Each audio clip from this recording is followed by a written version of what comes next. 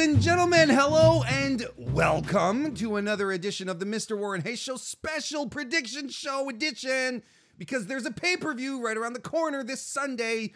World Wrestling Entertainment presents Hell in a Cell, not the cell. It could be any old cell, but there's going to be hell in it regardless. And this is going to be Sunday, and we are Saturday morning, 11 a.m. on October the 5th. And when I say we, I do mean we, not only the wonderful people joining us live here on youtube.com/Mr. Warren Hayes, where these shows are recorded live every single time. And when I mean beautiful, wonderful people, I mean wonderful people like Theodorus Palastas, like Carlos and Kristen Ashley. How you doing, Kristen? Good morning. Anthony Davis is here as well. Robert, Larry, Benoit, RJ, how you doing? Whole slew of folks hanging out here in the live chat here. So these people here, but also me, and my guest today on the prediction show, Tony from the Get the Tables podcast, who has graciously accepted my invitation to come on the show. Tony, how are you doing this morning? Good to see you.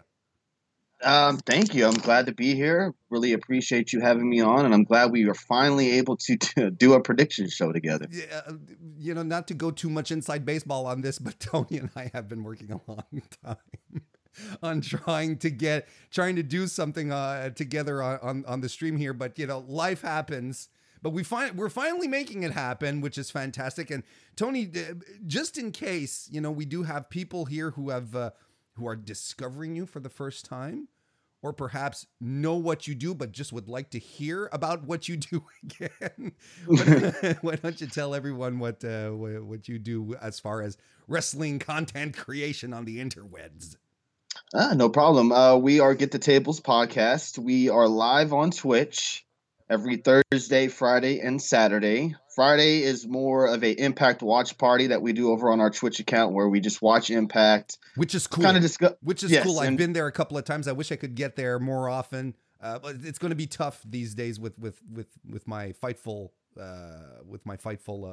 stuff. But yeah, it is the Impact watch-alongs that you guys do. The watch parties are fantastic. You have a great bunch of people there who hang out. It's fantastic. Yeah, it's a lot of good people. It's not trolling Impact or how some people are with Impact, but it's a really fun show. Thursdays we go over AEW, NXT. We show highlights of what went down of certain matches and kind of give our takes on it and get your guys' opinions on what goes down on those shows as well.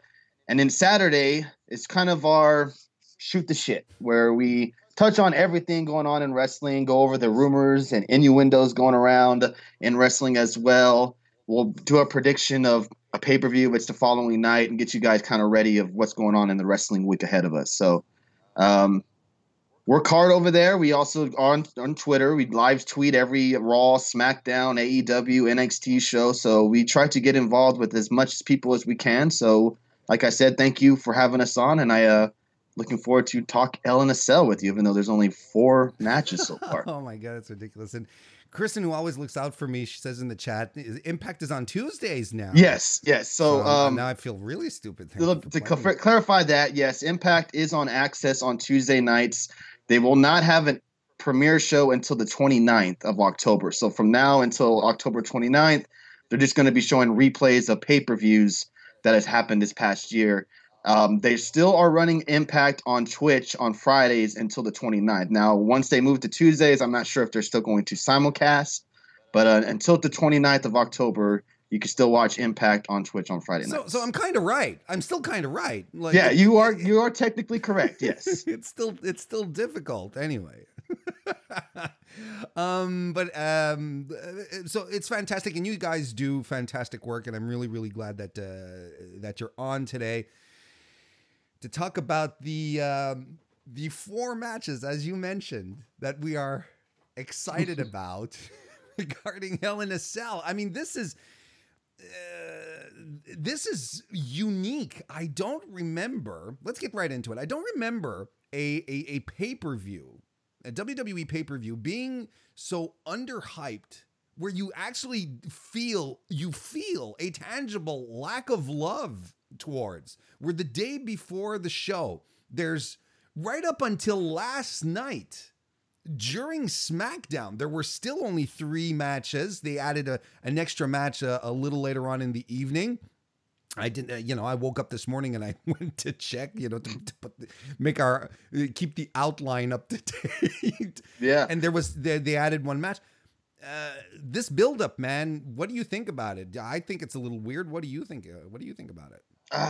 It's been very lackluster. It seems they're putting all their attention towards Becky Lynch and Sasha Banks, that little Hell in the Cell match, and kind of neglected everything else going on in the card. And like we touched on earlier, the whole Super Showdown or Crown Jewel and the debut of SmackDown on Fox really put Hell in a Cell in the back burner, to where they totally kind of put that aside and concentrated more on SmackDown and a pay-per-view that's at the end of the month.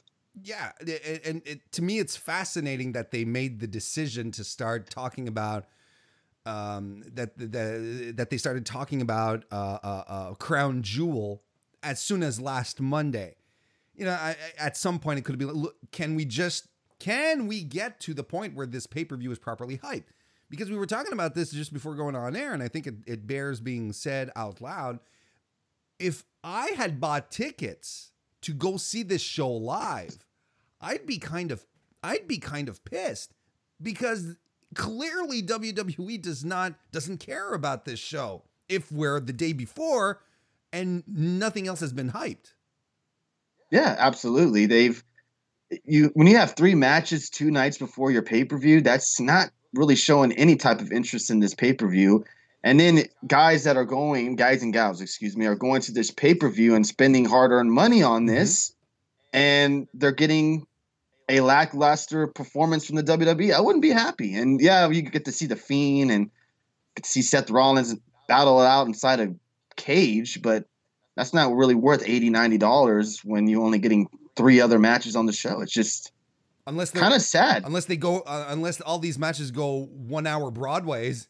Yeah, Iron Man matches for every match, I guess. And they really screwed themselves having the SmackDown debut 2 nights before the pay-per-view and then announcing a draft a week after. It was really bad timing from the WWE. Yeah, their planning was a little off. I mean, but then again, it's kind of on brand for them to have wonky planning as well. So yeah, I think we're in agreement, right? That there was a lot of overshadowing by the Fox premiere. I think that didn't contribute at all here. But since we only have 4 matches to talk about, why don't we talk about SmackDown last night? Yeah, let's do that.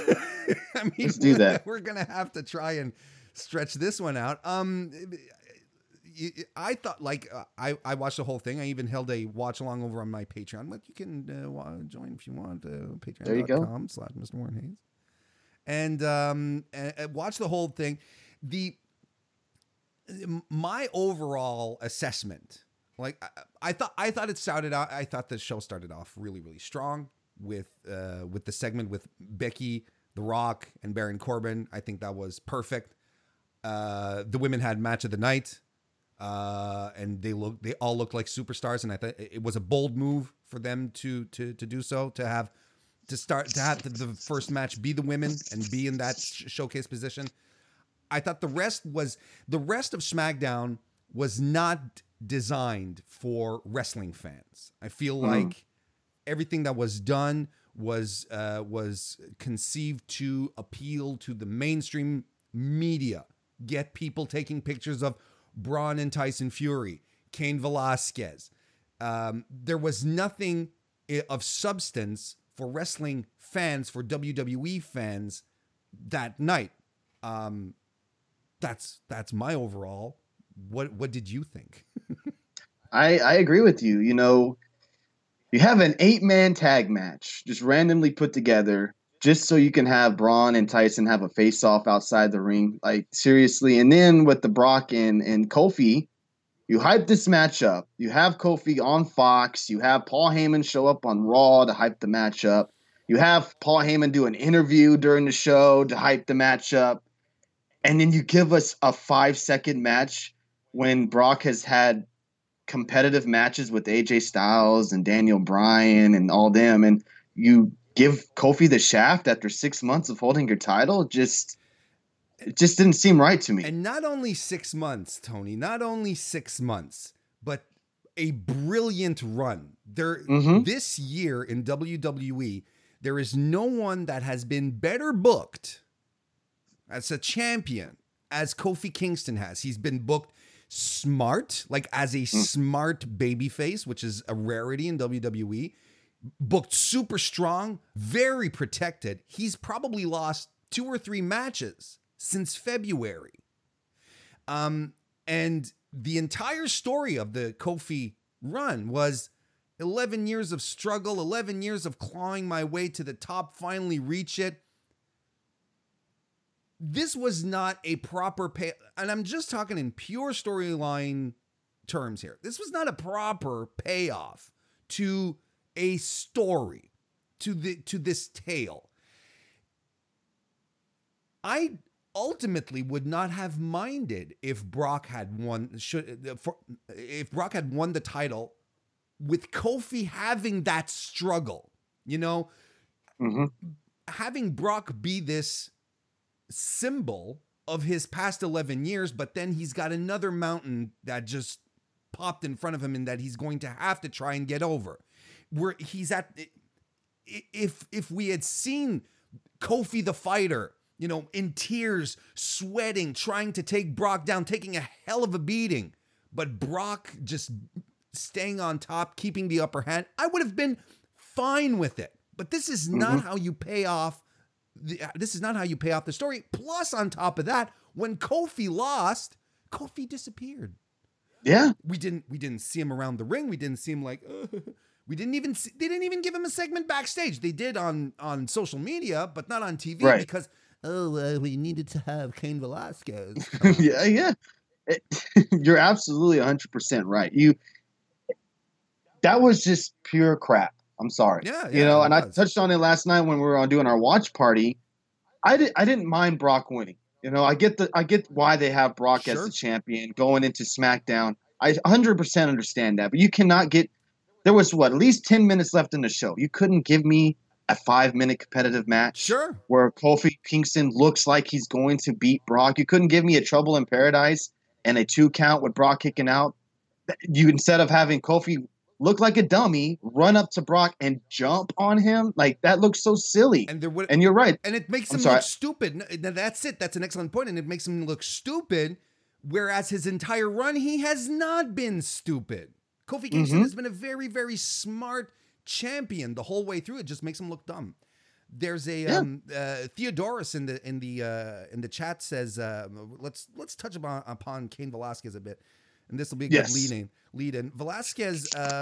Cain Velasquez beat up Brock, who was not in great shape. Basically saying Cain Velasquez is not in great shape, but he went in to beat Brock up. He's not built jacked like Brock. Are we supposed to believe that this guy is going to beat him?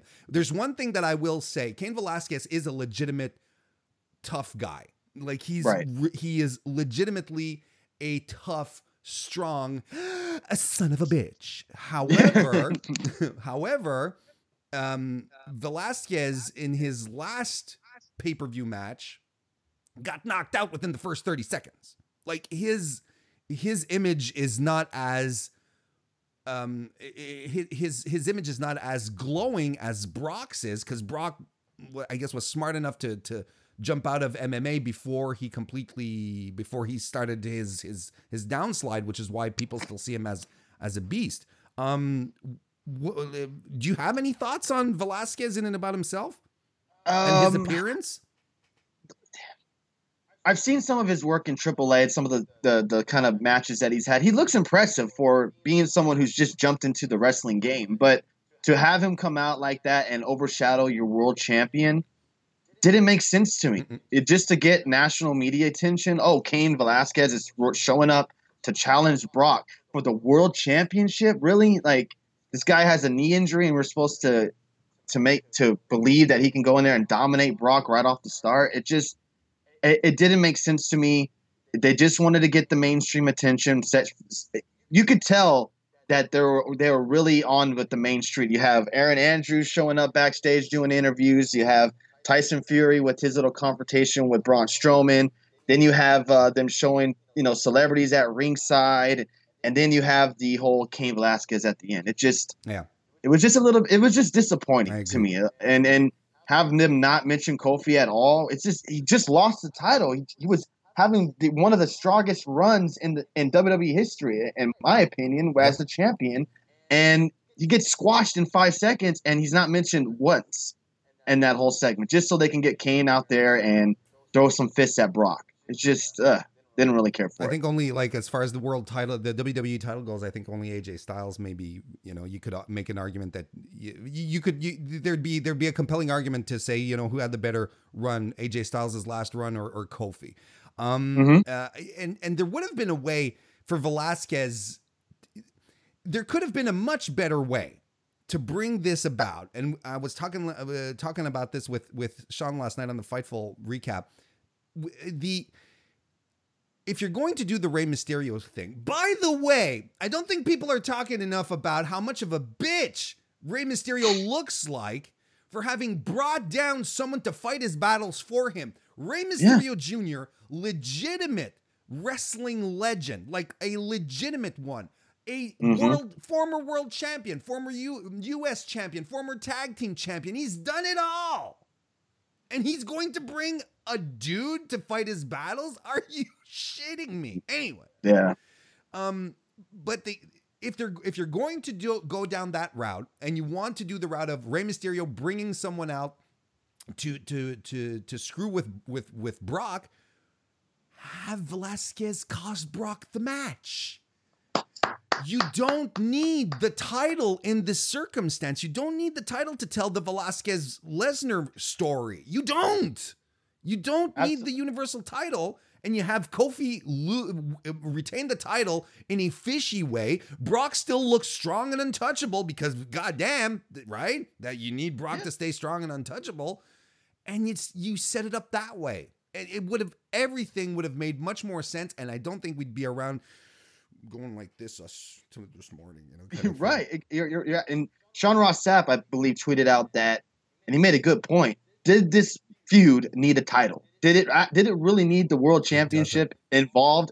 No. There's a story already with Kane and Brock that they don't need the title. I guess they needed it to bring it to the next level. But why did they need this? And you're right. They could have had Ray's music hit. Brock gets distracted. Oh shit! It's Cain Velasquez showing up. Kofi, hits him with the Trouble in Paradise or whatever have you, rolls him up, do whatever, and beats him. It didn't need to go down the way they did. And just, to me, it's an overreaction by WWE just to get these sports guys involved in their promotion. That's the stuff I don't like. Right. A few fun chats here where this morning people are alive on a Saturday morning. That's great. Benoit says, I guess that Fox and Saudi money is what's dictating current WWE decisions. Aaron's Jace fan is here. How you doing? He says the last hour was about boxing and MMA on a wrestling show. Vape Ross Vape as well in the chat says, is the WWE a rest home for MMA fighters? Which is you would think next is what, Conor McGregor? They're going to go after Rob Gronkowski. They're going to try to get all these former sports guys that have retired or are just down and out, and they're going to bring them into the WWE. It's just pretty much. And we have 1001 OF clips. How you doing? Welcome to the chat. Says just came from watching the Fightful SmackDown review, and now I get to watch some more Warren Hayes and my main man Tony. What's up, Marion Watson? Join us. I want to say hi to our boy Anthony Davis and Robert Soltrin, who are in the chat as well. What fantastic crowd this morning. Okay, well listen, we've talked about Fox, SmackDown. Might as well start wrapping this show. Yep. Thank you for having me on. Thank you. All right, so we're going to talk about the 4 currently announced matches. But you know what? Here, let's do something fun. And I didn't put this in the outline. It just came to me, Tony. Let's do it. We have 4 matches announced right now. If we were to add, let's say, 1 or 2 more matches, if you were to add 1 or 2 more matches based on And I'm sorry I'm blindsiding you with this. I would have given you time to prepare. But hey, spontaneity. Hey, I like it. That's what you got to do. You got to be ready. If you were to use like the current setup of the current crop of wrestlers, the feuds that have been around, if you were to add 1 or 2 matches to this card, what would you add to Hell in a Cell tomorrow? You would probably have to add Bobby Lashley Rusev.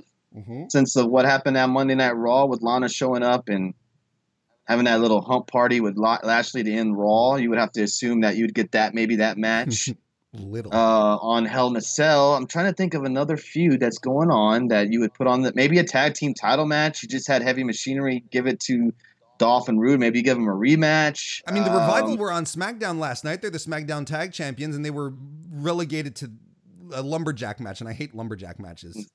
Full disclosure. It just you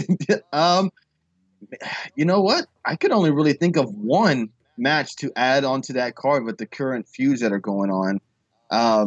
Maybe Nakamura and Ali, Mustafa Ali. You could maybe go that route. They had their little feud going on with SmackDown. That's a fantastic idea. The WWE has done such a poor job these last couple of weeks of building feuds and storylines because of a stupid draft that it's hard to even add more matches onto this card, even if you wanted to. We have some suggestions in the chat. And chat, yes, do feel free to add in your suggestions. What should we add? Or if you were booking WWE Hell in a Cell tomorrow, who would you add? We have Benoit who says Alana on a pole match. and Vape Ross Vape. That's Tiger Woods versus AJ Styles. You know, if you're going for that crossover appeal, there you go. Yeah, you put Woods with AJ Styles. AJ would get a great match out of a wet sack of potatoes. So that would actually work. Kristen says Ember Moon versus Asuka. That would be something.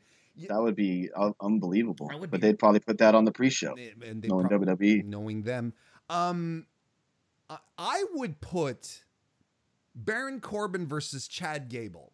Okay. Gable versus Corbin. If they were a couple, that would be their couple name, though. For my money, they've had the most interesting feud, the best built feud over the past couple of months in WWE. It's worked out perfectly. I think they've done a fantastic job. Short jokes aside, they've did a wonderful job at building Gable as an underdog, Corbin as the disgusting, despicable heel, and just letting them run with it. And yes, Gable has lost twice, but he did the second time he lost because of a scepter shot to the head. That's something you only hear in wrestling, by the way. And you feel that there's still gas to it because they work really well together. They have chemistry. It's a fun feud, and both guys are getting over more because of it. But Gable just getting over, period. And Corbin is it's improving, definitely going up there.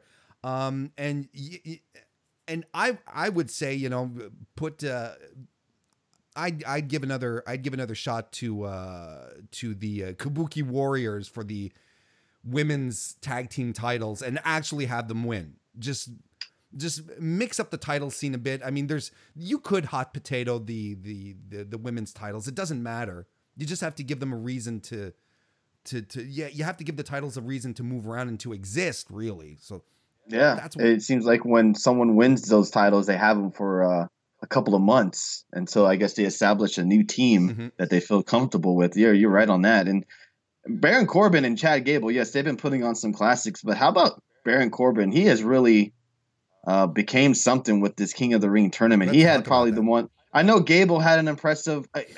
He didn't really face much of anybody because of what happened over on the SmackDown side, but Baron Corbin had one hell of a King of the Ring run.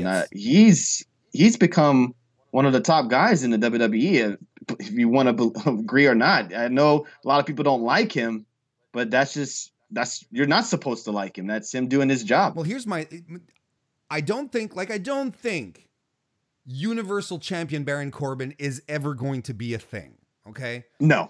But I don't think that's what his role is, and I think he's okay with that.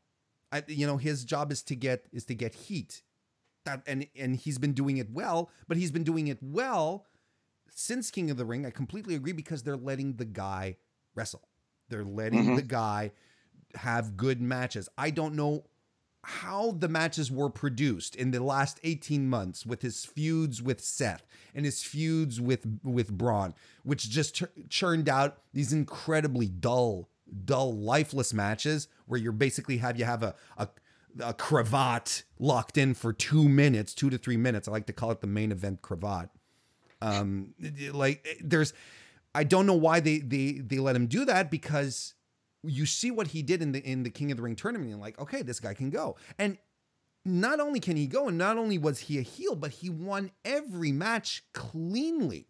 He didn't use chair shots. He didn't use underhanded tactics to win. He just won clean every single time. So he's converted me, because I couldn't stand him. For me, it was legitimately go away heat. Now I'm like, okay, sure, bring him on. And if he keeps having great matches like he's been having, and Chad Gable had match of the year candidates on 205 Live against Jack Gallagher. We know he's fantastic. So I'm really looking forward to seeing him. And not only is he fantastic, and I'm going to throw this to you just to get your ideas. He's very charismatic. He knows how to work a microphone. He has comedic timing, and he has the Olympic pedigree. Does that sound like someone that used to be in WWE, a certain legend who won a certain medal with a certain neck that was broken in some places? I don't know why they're not uncorking Chad Gable on that level, because he literally is a modern day Kurt Angle. Right. Yeah, you're absolutely right on that. And he's unbelievable in the ring. Yeah. Does he need some work on certain stuff? Yes. He probably needs a little bit of mic work, but inside that ring, he is unbelievable. And the matches that he's had with Baron Corbin have been great. And I'm glad that, knock on wood, that WWE is finally seeing something in Chad Gable. And hopefully they don't just keep him around to do these stupid short jokes all the time with him, and actually do something with Chad Gable for a change. For sure. Want to say hi to Bob Aruski, who jumped into the chat. Hey, Bob Aruski. Aaron Jates fan, a few match ideas that popped into the chat here. We have Aaron Jates fan, who talked about the Kabuki Warriors versus Alexa Bliss and Nikki Cross. Great minds think alike. Digital Lizard, how you doing? Welcome to the chat. Says AJ's open challenge answered by John Morrison. And we also have a call for Cedric Alexander versus Styles again, which I'd be okay with. They work absolutely well together. Jay King, how you doing? Chad versus Baron would be a great addition to the Hell in a Cell. Give AOP a match, says Anthony Davis. Sure, have them run in and destroy the Revival so that Chris Spisak can bust a couple of neurons. Oh, you would love that. Leo Rush versus Drew Gulak, maybe. Yeah, that would also be that's in the cards, actually. Vape Ross Vape says Orton versus the NAACP. Oh, jeez. And we do have a couple of calls for Ember versus Asuka as well, that Kristen called out earlier, and that would be fantastic because they had a great match in NXT. So there we go. So now that we speculated about matches that could be added, let's talk about those who have been added. And I'm going to we're going to go through them in reverse order as they're presented on WWE.com. So this is not me editorializing and saying, oh, this match should be before. No, we're going bottom up. First match we're going to talk about is the most recent edition, WWE SmackDown Women's Champion Bayley is going to defend her title against Charlotte Flair. I really like Bayley's heel turn because it is the most ambiguous and unconventional heel turn. She's absolutely just, it's like, I'm just doing this to protect my friend. I'm a good guy. I show you guys that, you have to stick up for your friends. Shotzi's my best friend. So I look out for her. Why are you guys booing me? Why is everyone attacking me? Like, she doesn't understand. She's been playing it very, very good. I've been enjoying Bailey as a heel. They've done a good job with her. I'll say that. Tell me about it. What do you think about this match? The whole thing, actually, because they have a feud. This is not the first time that they're going to fight. They've been feuding for a while now, and I'm actually surprised that they just now announced this match last night. I figured they would have been on the card already, since all 4 of the ladies have been feuding, and you having tag matches with them and everything. But the match, it should be good. Am I ready for Bailey and Charlotte to move on? Yes, I want to see Bailey actually face new opponents for a change. It seems like it's a revolving door of the same opponents every time she wrestles someone. And I'm hoping after this draft and this Hell in a Cell match, she'll still be the champ. And we finally see her used against other people. I'm just tired of seeing her face Charlotte every single time. Because let's not forget that the match that they had at Clash of Champions ended very abruptly. Yes. The little turnbuckle shot. It wasn't. I mean, it worked for Bailey and what they were trying to do with it, but it was a very raw ending, and not a pay-per-view conclusion. The match didn't build to anything. It was very, very there. And chat, let us know, by the way, who you think is going to win this match. Is Bailey going to retain? Is Charlotte going to become a 9-time? What are we at? Someone in chat will figure it out. The number of times Charlotte is 15 times by now. You never know with Charlotte winning the title all the time. Let's talk about Charlotte as well, though. And I want to get your thoughts off of this comment. Charlotte Flair being a babyface is the worst timeline. I agree. Her as a heel is she's perfect as a heel. Charlotte should not be anything other than a heel. She plays that persona so perfectly. And her trying to be a face just doesn't work out for her. She comes out really corny, in my opinion. Doesn't come out believable as a face. But when she's a heel, she really brings out that, excuse my language, bitch side of her, and it really, really plays off very, very well on TV. This character I'm right now with Charlotte, I'm not really digging. I know because she's probably the face of this feud right now, but I'm ready for the old Charlotte we got couple of months ago when she was just a savage heel. And I mean, look, Flair's are heels. They just are. Even Rick did his best work as a heel. That's just how it is. You get the impression that WWE just wants her to be a baby face. They need her to be like smiling and red carpeting and doing Good Morning America. You feel like that's what they want. That's what they really, really want. But goddamn, when it comes to their stories, what they tell, Charlotte is superior in every way when she's, like you said, a bitch. Right. And why can't they have her be a heel and still go to Good Morning America and do all these interviews? Yes, it's kayfabe, she's not going to be a heel on TV. Yeah, but you got to see past that. You got to understand what wrestling is all about. She could still be a heel and do all these interviews and stuff like that. I don't know why WWE, I guess because it's the Flair name, has to try to get her to be a face. It just never works out. I always hear people complain that they don't like this Charlotte face character. It just never works out.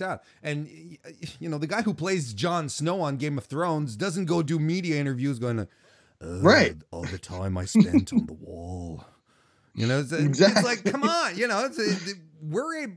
that disconnect exists now. Kayfabe is dead. It's fine.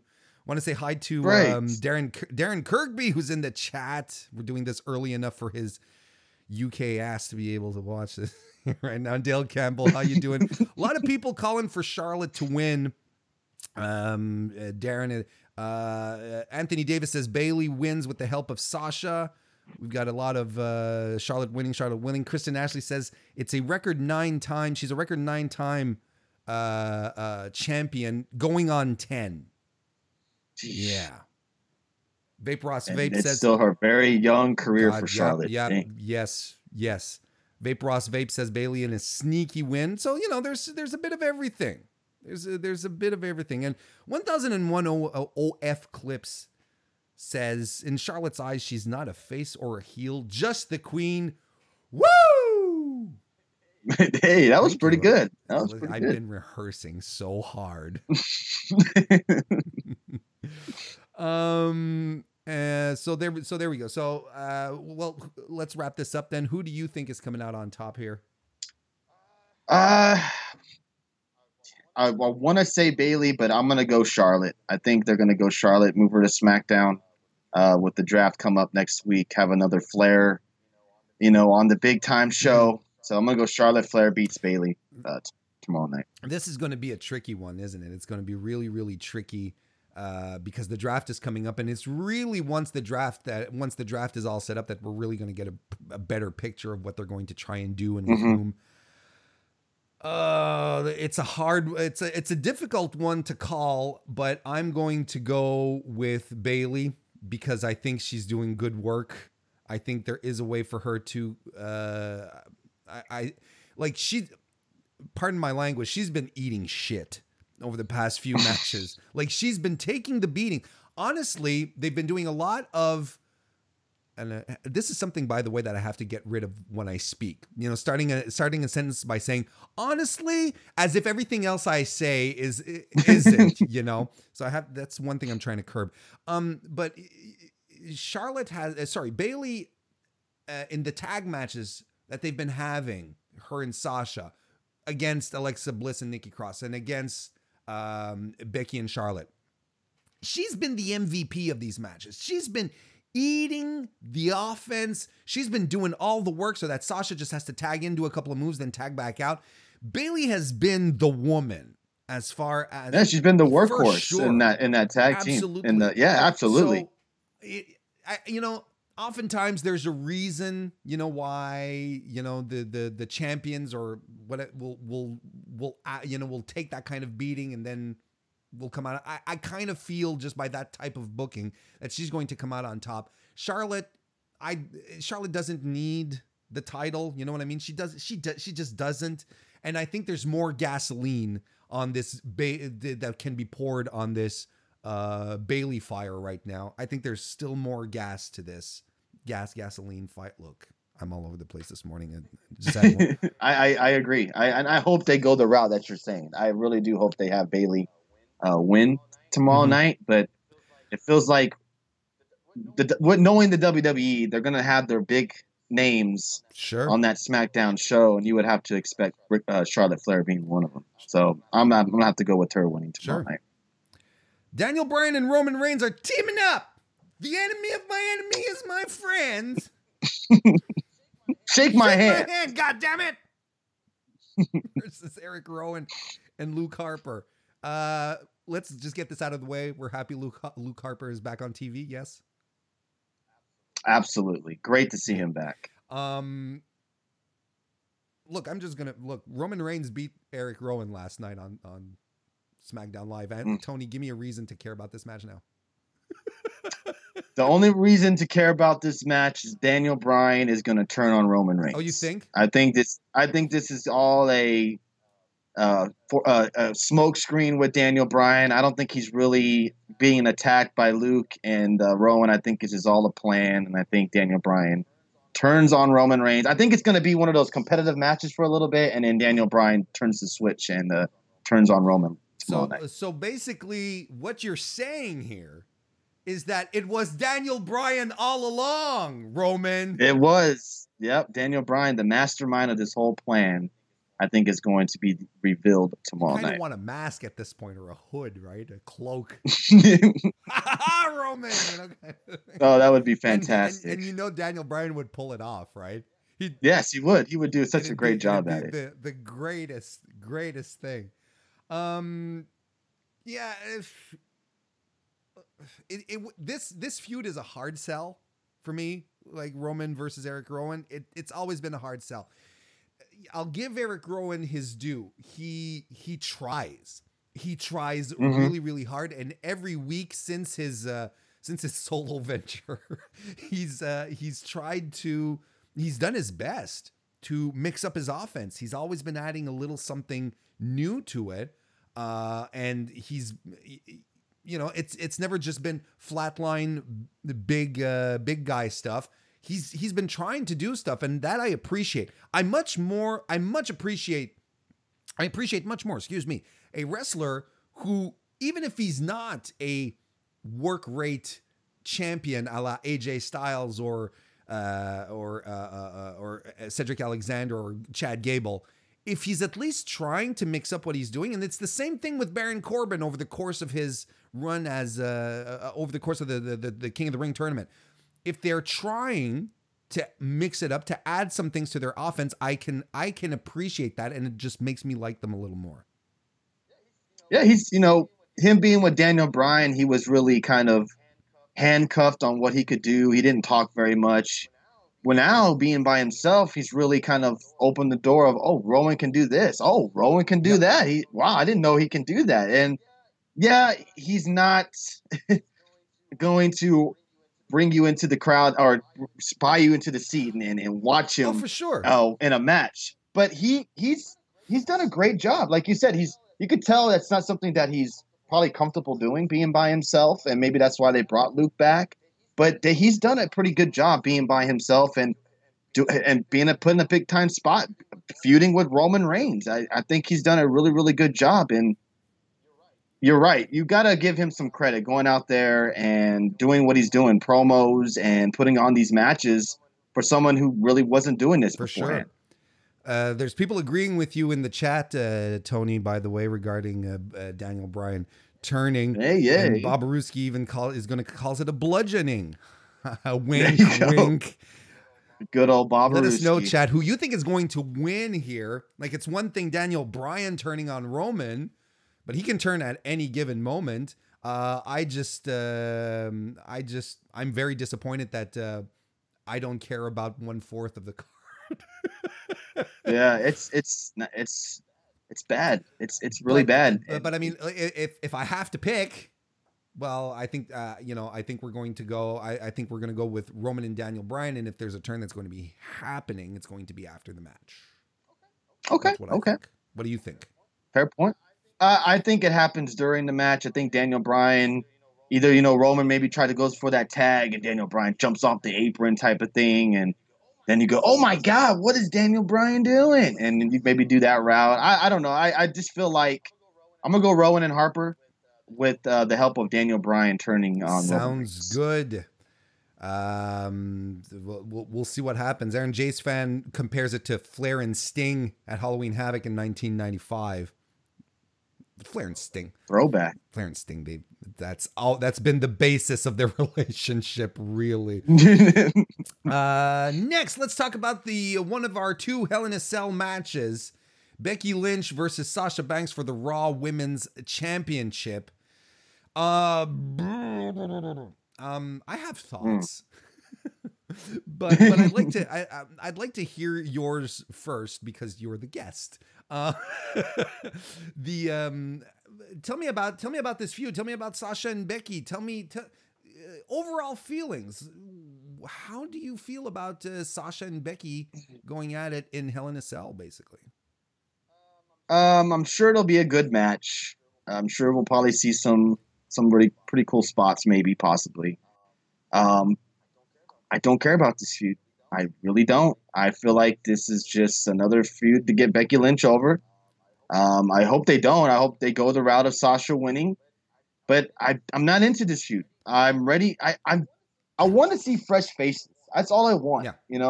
The women's division is so talented, but they only show us just a handful. Mm-hmm. And I'm ready for them to go off to fresh faces in the women's division. This match should be good. I have no doubt about that. Just feelings towards this feud, I have none. I don't care for it at all. This is the, I agree with you. This is the kind of match where, despite the fact that I feel like the build-up, the feud in and about itself was not very good, I think the match itself has the possibility of just living in this little bubble and just being amazing. Because Because Sasha and Becky are fantastic women's wrestlers. They're really, really, really good at what they do. And there's a reason why they're called the Four Horsewomen.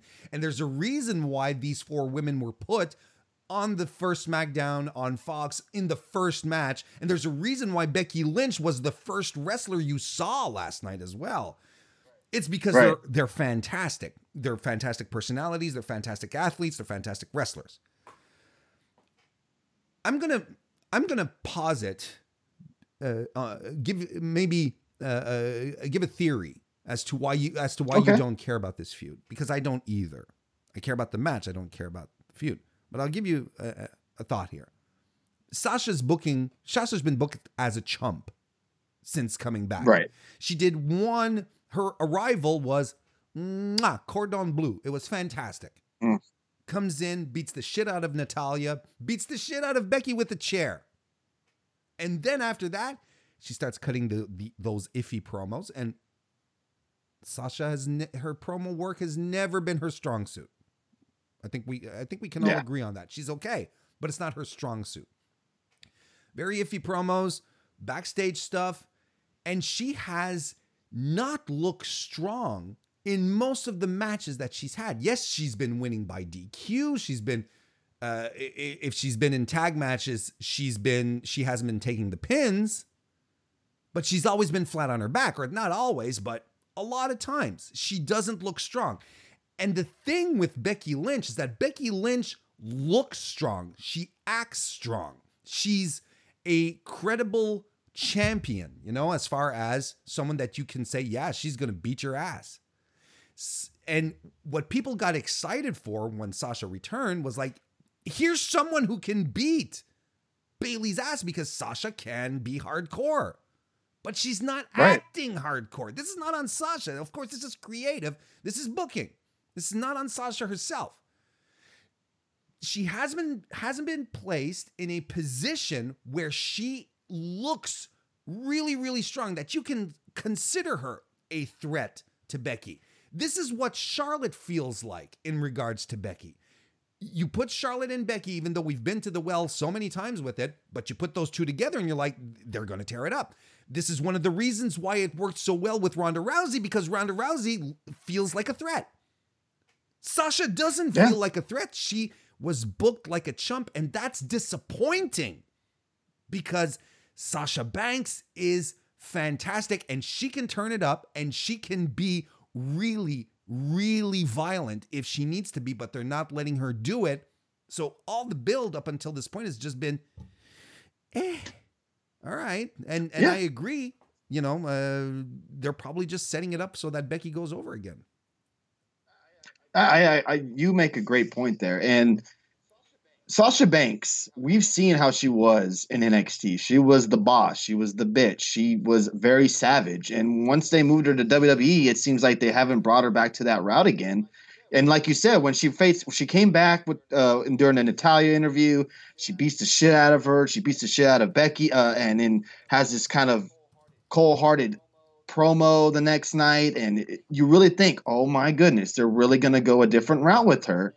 And then they go to where she's a chump, like you said, where Bayley's doing the majority of the work. And it seems like Bayley's the leader of these two with her and Sasha. It just doesn't really make sense to me. And you're right. They with Ronda and Charlotte, you felt like they had a chance because of their badass and they make them look really credible in the ring and so forth. But with Sasha, yeah, you're right. She's looked like a little priss. She's very coward. Yeah. You don't expect her to win on Sunday night. It would be a complete shock. And by the way, chat, let us know who you think is going to win in this Hell in a Cell match. Does Becky retain? Does Sasha, excuse me, does she become the new Raw Women's Champion? That's the thing. Like, I get the cowardly heel thing. That's fine. And sometimes it works, but it depends on who you're fighting against, who your champion is. Becky wants to fight. Becky says, look, all I want to do is fight, and I will take anyone else. I'll slap your head off, you dopes, whatever. Those are lines that I like. She does remind us a lot of Stone Cold, and Stone Cold's best feuds have always been against guys who are like, you know what? I'm going to do my best to stand up to you, not just book it every time you hit the ring. That's what Sasha's been doing. Why wouldn't? And Sasha Right. comes back. She beats Becky down with a chair, and then after that, it's like no, don't touch me. It doesn't make sense. And when Sasha came back, and I said it on my show, when Sasha came back, I was like, finally, this here is the feud that Becky needed since winning the title at WrestleMania, because the Lacey Evans thing didn't do it for her. Oh, Natalia, yeah. This didn't work out. the match at SummerSlam was great, but that was it. But this was the feud that Sasha needed, that Becky needed to really elevate, to make her feel like she's a big deal. But it's not happening because of how they're booking Sasha, which doesn't make sense to me. Right, and like you said, the cowardly heel. You know, you have Brock Lesnar, one of the baddest heels in the WWE. Even him can show a coward side. We saw You know, it last when night. someone's trying to go and attack him, he runs out of the ring. That's a coward. We saw it last night. Cowardly Velasquez heel comes move. to the ring and he's like, I'm Yeah. out of here. You know, it doesn't make him look like a chump or nothing, just being a coward, you know, but you know, when Brock wants to be that asshole, he can be that asshole. But it seems like with Sasha, it's night and day from how they booked her in NXT as the boss. She came down with the SUV and the bodyguards, and she was grabbing little girls' headbands off their head, and she was just this complete savage. And then they watered her down so bad in the WWE. I'm glad you brought that up. That's absolutely that's spot on. Do you think that this feud deserves to be in a Hell in a Cell? The way that they've gone with it, yeah, because of the chair shots and stuff, but in all aspects, no.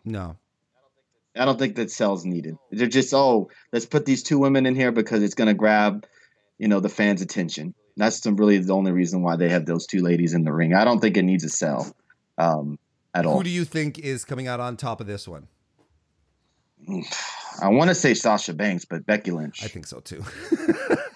This to me, this card is so predictable except for the main event. Yep.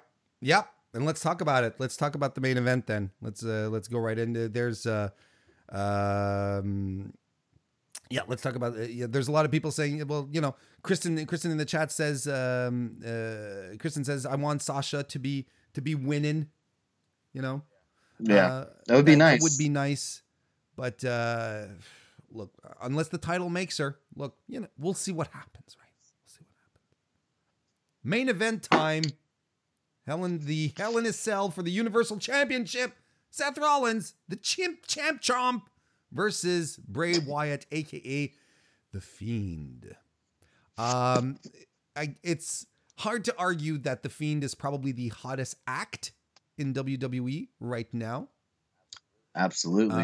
By the way, people are are saying in the chat that the Street Profits suck, and I know that's directed to you. Yeah, just disrespect. Disrespect. How dare they say stuff like that? Let's be quick segue.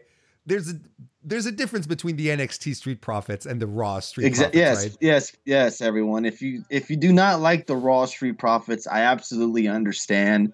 But check them out on NXT. They're 100% different, and they can go in the ring. Don't believe what everybody's saying about them on Twitter that they suck. Let them. Hopefully, after what we saw on Wednesday, they'll finally get some TV time on Raw, and I mean in the ring, to show out how talented they really are. So there you go. Thank you.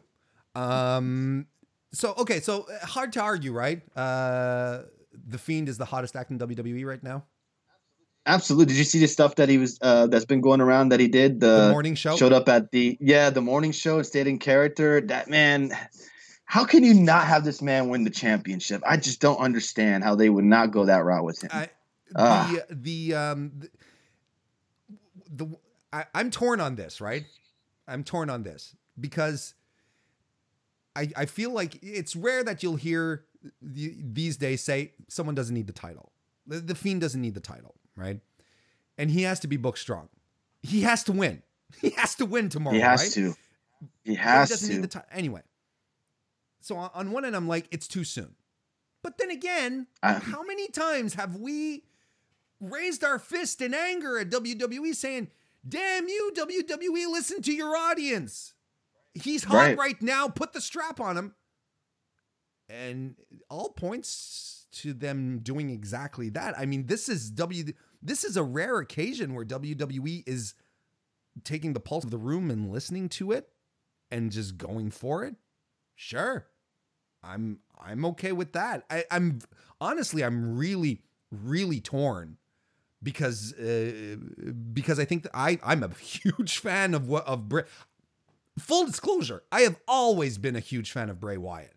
Even in the miserable 2018 run where he'd just babble at the camera, I was still holding hope and like, it's okay, Bray. We're just gonna get over this hump together, man. And then when you do, you're gonna get the SmackDown title again, and everything's gonna be cool, man. You know. I mean, I still held hope, and I'm glad I did.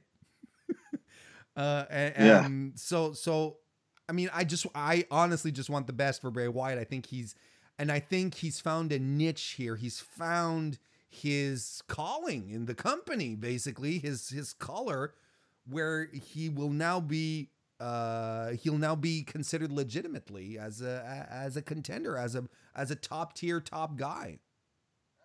I agree. It just makes me a little bit nervous because we've seen what WWE has done with guys that they brought up and people start loving them and they just shoot them down right back to earth. And I just don't want them to do that with The Fiend. Yes, he needs to win the match tomorrow night. No, he doesn't need the title. Yes, it's kind of a hot start to a guy that just debuted about a month or two ago, and I don't feel like he needs the title. And I'm worried that if he does win it, are they going to start overbooking him to where he's on Raw all the time and showing up in person all the time? And how are you going to have him lose the title? And how are you going to? That's the stuff that I'm worried about. If he does lose tomorrow night, I feel like this will kill all of his momentum that he's been building up these past couple of months. What about you? You're absolutely right. Part of the attraction of The Fiend is, when is he going to show up? That was, right up until he started actually feuding with Seth Rollins. We didn't know when The Fiend was going to show up. Then he starts slaughtering legends, and like, holy shit! Okay, this is really cool. Like, it's really Millennium Undertaker, right? Where that's exactly what it is. Taker didn't come out every week. And when Taker came out, there was, he had his entrance. It's not as elaborate as it is today, but he still had Paul Bearer in front of him with the urn, and he'd, walk zombie-like to the ring. It would there'd be this presence, and when he would show up, it would be an event, and it's even more of an event these days because of his legendary status. But this is what's interesting about The Fiend, and this is what I feel is kind of just what made the feud with Seth a little tiresome, is that we know he'd show up at the end. Seth was in the main event. We knew he was going to show up. It just became a little bit predictable. And then he'd show up. Yeah. I'd still get excited to see him. But you know what I mean? It was just like... It doesn't have that special feel anymore. Exactly. It doesn't. And when they're doing it every week, it's like, come on now, WWE, don't kill this. You had something good here where we didn't know when he was going to show up, or if we didn't show up, we still got a Firefly Funhouse episode, which is absolutely still fine. We don't need to have The Fiend show up every week on Raw. That'll be overdoing it. That kills that special character that he has there. And with this Rollins feud, I get it why they had him on there. You have to have him on SmackDown. You want to show him off to the world. I get it, but calm it down a little bit, WWE. We don't need him on the show every week. For sure. And what's interesting here. I'm just pulling up some stuff here.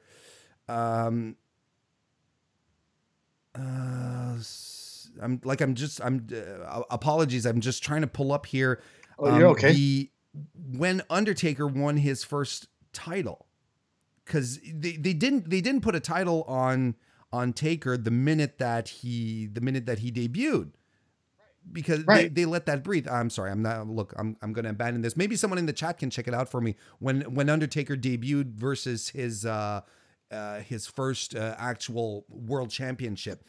And I would appreciate that. And I'll give you a big winky face if you do that. Yeah, a winky face. Hey, there you go. A winky face. Can't complain about that.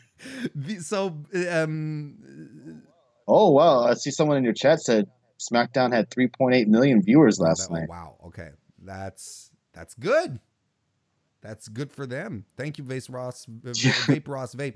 Guys, by the way, let us know who you think is going to come out of this Hell in a Cell, Seth or The Fiend as the Universal Champion. Let's talk about Seth Rollins a little bit. Are you part of the crew that thinks that Seth Rollins' run has been a little stale, a little boring, a little beige? Yeah. Mm-hmm. Absolutely. I think once they got, I'm not blaming this on Becky, but once they kind of involved Becky and him together and they started announcing that they're together and all this stuff, it really seems to water down Seth Rollins a lot, to where Becky's more the man than Seth Rollins. It just seems I'm not really digging this Seth Rollins character. I'm not a big fan of face Rollins. I'm more of a heel Rollins kind of guy. And I really feel like his time as champ has gone extremely stale. And it's surprising to see how many people actually agree with us on he's become stale. It seems like he's one of the top guys in the WWE, but it really seems like a lot of people are starting to dislike him more and more. What I hate about Seth Rollins is that he's stupid. But that's Seth Rollins, the guy. We're being clear, right? I'm not. The last thing I want is the character Seth Rollins. The last thing I want is Colby coming at my door here, knocking, and you calling me stupid. It's like, yo, dude, it's fine. No, the character of Seth Rollins, right? He's a dummy. He's a dummy, and he said it last week. He said it last week. I have a lot on my plate. I have the winner of the 5-man tag team match to deal with next week. Braun, I don't have time to fight you. I have the Fiend coming up. I'm stacked. I'm overloaded. Oh yeah, don't forget Crown Jewel too. Yes, that he added on his plate. He's a moron. He don't forget, this is the guy who got injured, right, at SummerSlam. Not at SummerSlam. Previous to that, where Brock Lesnar injured him, and then he comes down to the ring taped up, and then. I'm coming to beat you up, Brock. And Brock just beats him up some more. I'm like, you're such a fucking moron, Seth. I don't respect that. I'm like, oh, he's got grit. He's got heart. No, he's got no brains. He's a moron. I don't want to cheer for an idiot. And there's flashes, especially before Seth won the Universal title again. For the first time, there were flashes of him being a scrappy, and I like to call them scrappy baby faces, where he's like, you know what? I don't care about taking a quick shortcut here. Well, like when he won the title against Brock at WrestleMania with the nut shots. I was like, this, yeah. I kind of like that. I like that little part of Seth Rollins. It's still like Seth Rollins, his heel influences are still there. It's still part of him. Mm-hmm. But I hate how they're establishing him as this, I will overcome everything with my grit and my resilience. It's like, no, Seth, you're a dummy. And if you this is what I hope. And I'm going right ahead into my prediction here. All right, let's hear it. To me, there is the Fiend has to win tomorrow. And I think that the story, if you're going to be smart about it, the story of the reason Seth Rollins loses is because he overdone it. He overdid it. He had too much on his plate. He overworked himself. He wasn't able to focus properly on the Fiend, and the Fiend capitalized on it. I think that's what the story has to be. And I think that's how the Fiend wins. If the Fiend doesn't win, he has to effectively murder Seth Rollins in Hell in a Cell. That's the only other outcome. If you were going to have the Fiend lose, how do you book him to lose? Does it take a curb stomp? I would think you would have to do something so crazy to the Fiend that would take him like throw off the cell or something crazy to have the Fiend lose. I cannot see him lose to 3 curb stomps. I'm sorry. I cannot see that happen. He has to keep getting back up, right? Curb stomping. Right, yeah. He crawls back up. Because that's the thing. He's a horror movie monster.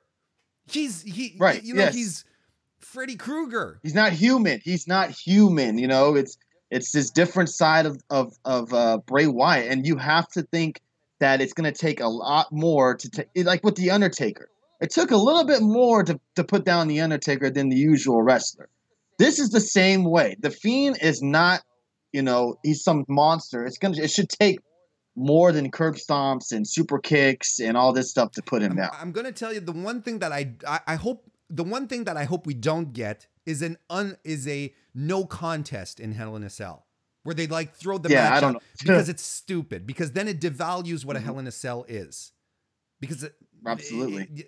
And I kind of feel that might be a road that they're going to go down when I say, you know, that the Fiend has to effectively kill Seth Rollins to end the match. You know, that's what I mean. If he's so brutal, he does something unimaginable, unfathomable, like hanging. So you're saying that maybe he throws this is example here. He throws them off the cage onto tables. Yeah. You're thinking the refs stop the match. They do the whole they just kind of gurney him out of there. Exactly. And then the Fiend is in the ring and he's satisfied. He got what he wanted. He wanted to hurt, you know, some sort of stupid shit like that. And then, you know, Seth holds on to the title because the match was thrown out. And if they do that, I'm not buying it, because every wrestler who has been thrown off the cage and onto tables has got back into the cage to continue the match.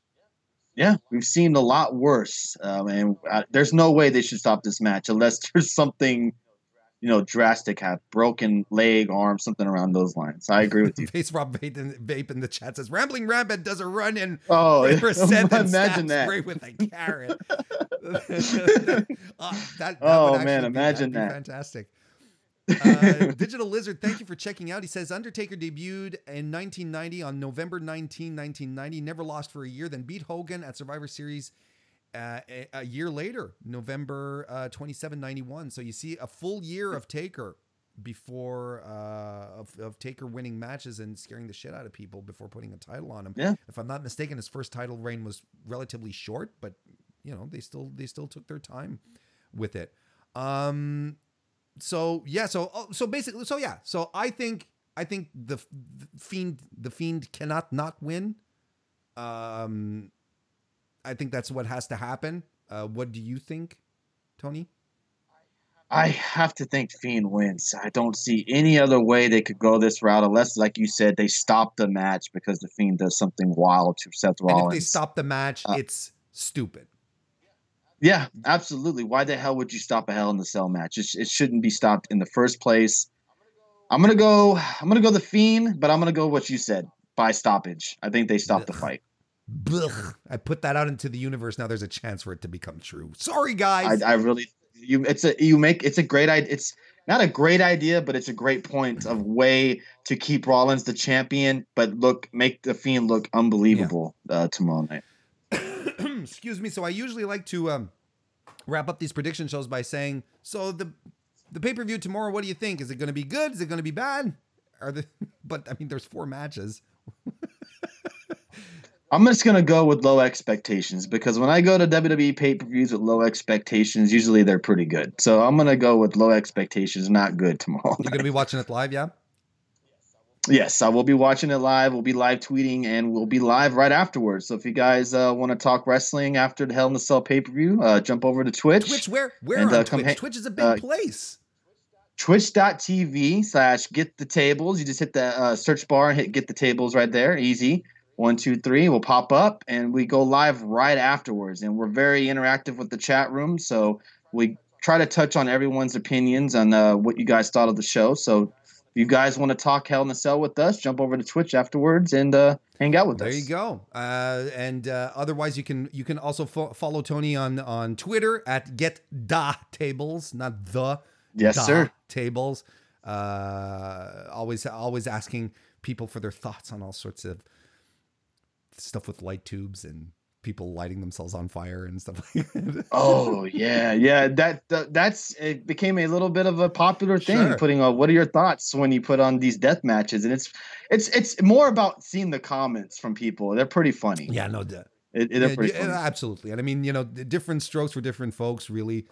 You know, Absolutely. you know, Vaporaz Vape in the chat. Who and by the way, thank you, Ross. He, as we were doing this, he joined my Patreon, and I appreciate that. Hey, there you go.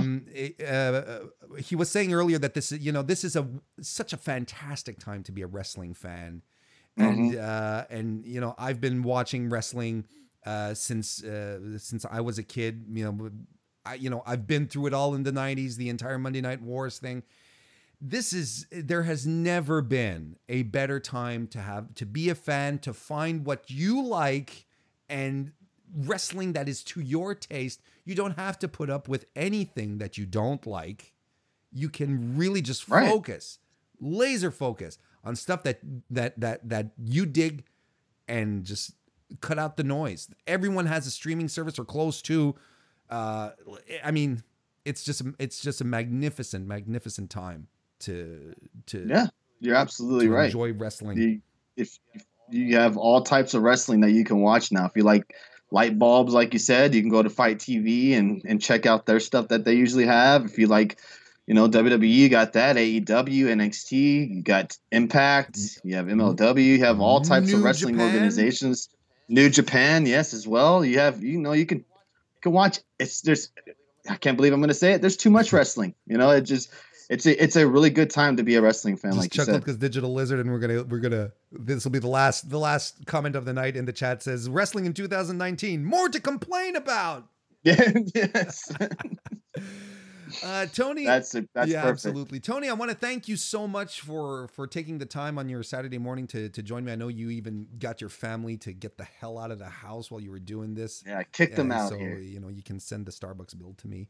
But thank you so much. I really appreciate it. It was a great time. And you guys go check him out on Twitter and on twitch.tv/GetTheTables. It is a fun place to go.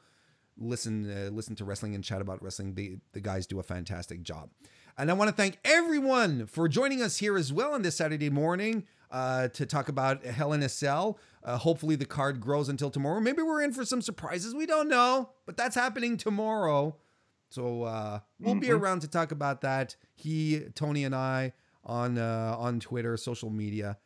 You can find me at youtube.com/Mr. Warren Hayes. If you liked what you saw. And I want to thank you before you wrap it up for having me on the show. I really do appreciate it. I know we were supposed to have this happen a couple of months ago and just stuff went wrong. And I really do appreciate you keeping your word and having me on the show. I really do appreciate that. And I hope we can do this again sometime. Sure thing, man. It's been a pleasure to have you.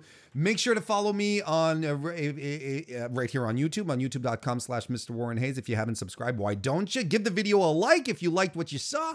I have a Patreon over at patreon.com/Mr. Warren Hayes, where there's all sorts of extra content popping up there. And of course, on Twitter at Mr. Warren Hayes. Ladies and gentlemen, thank you all so much for joining us this morning. And I'll see you next time.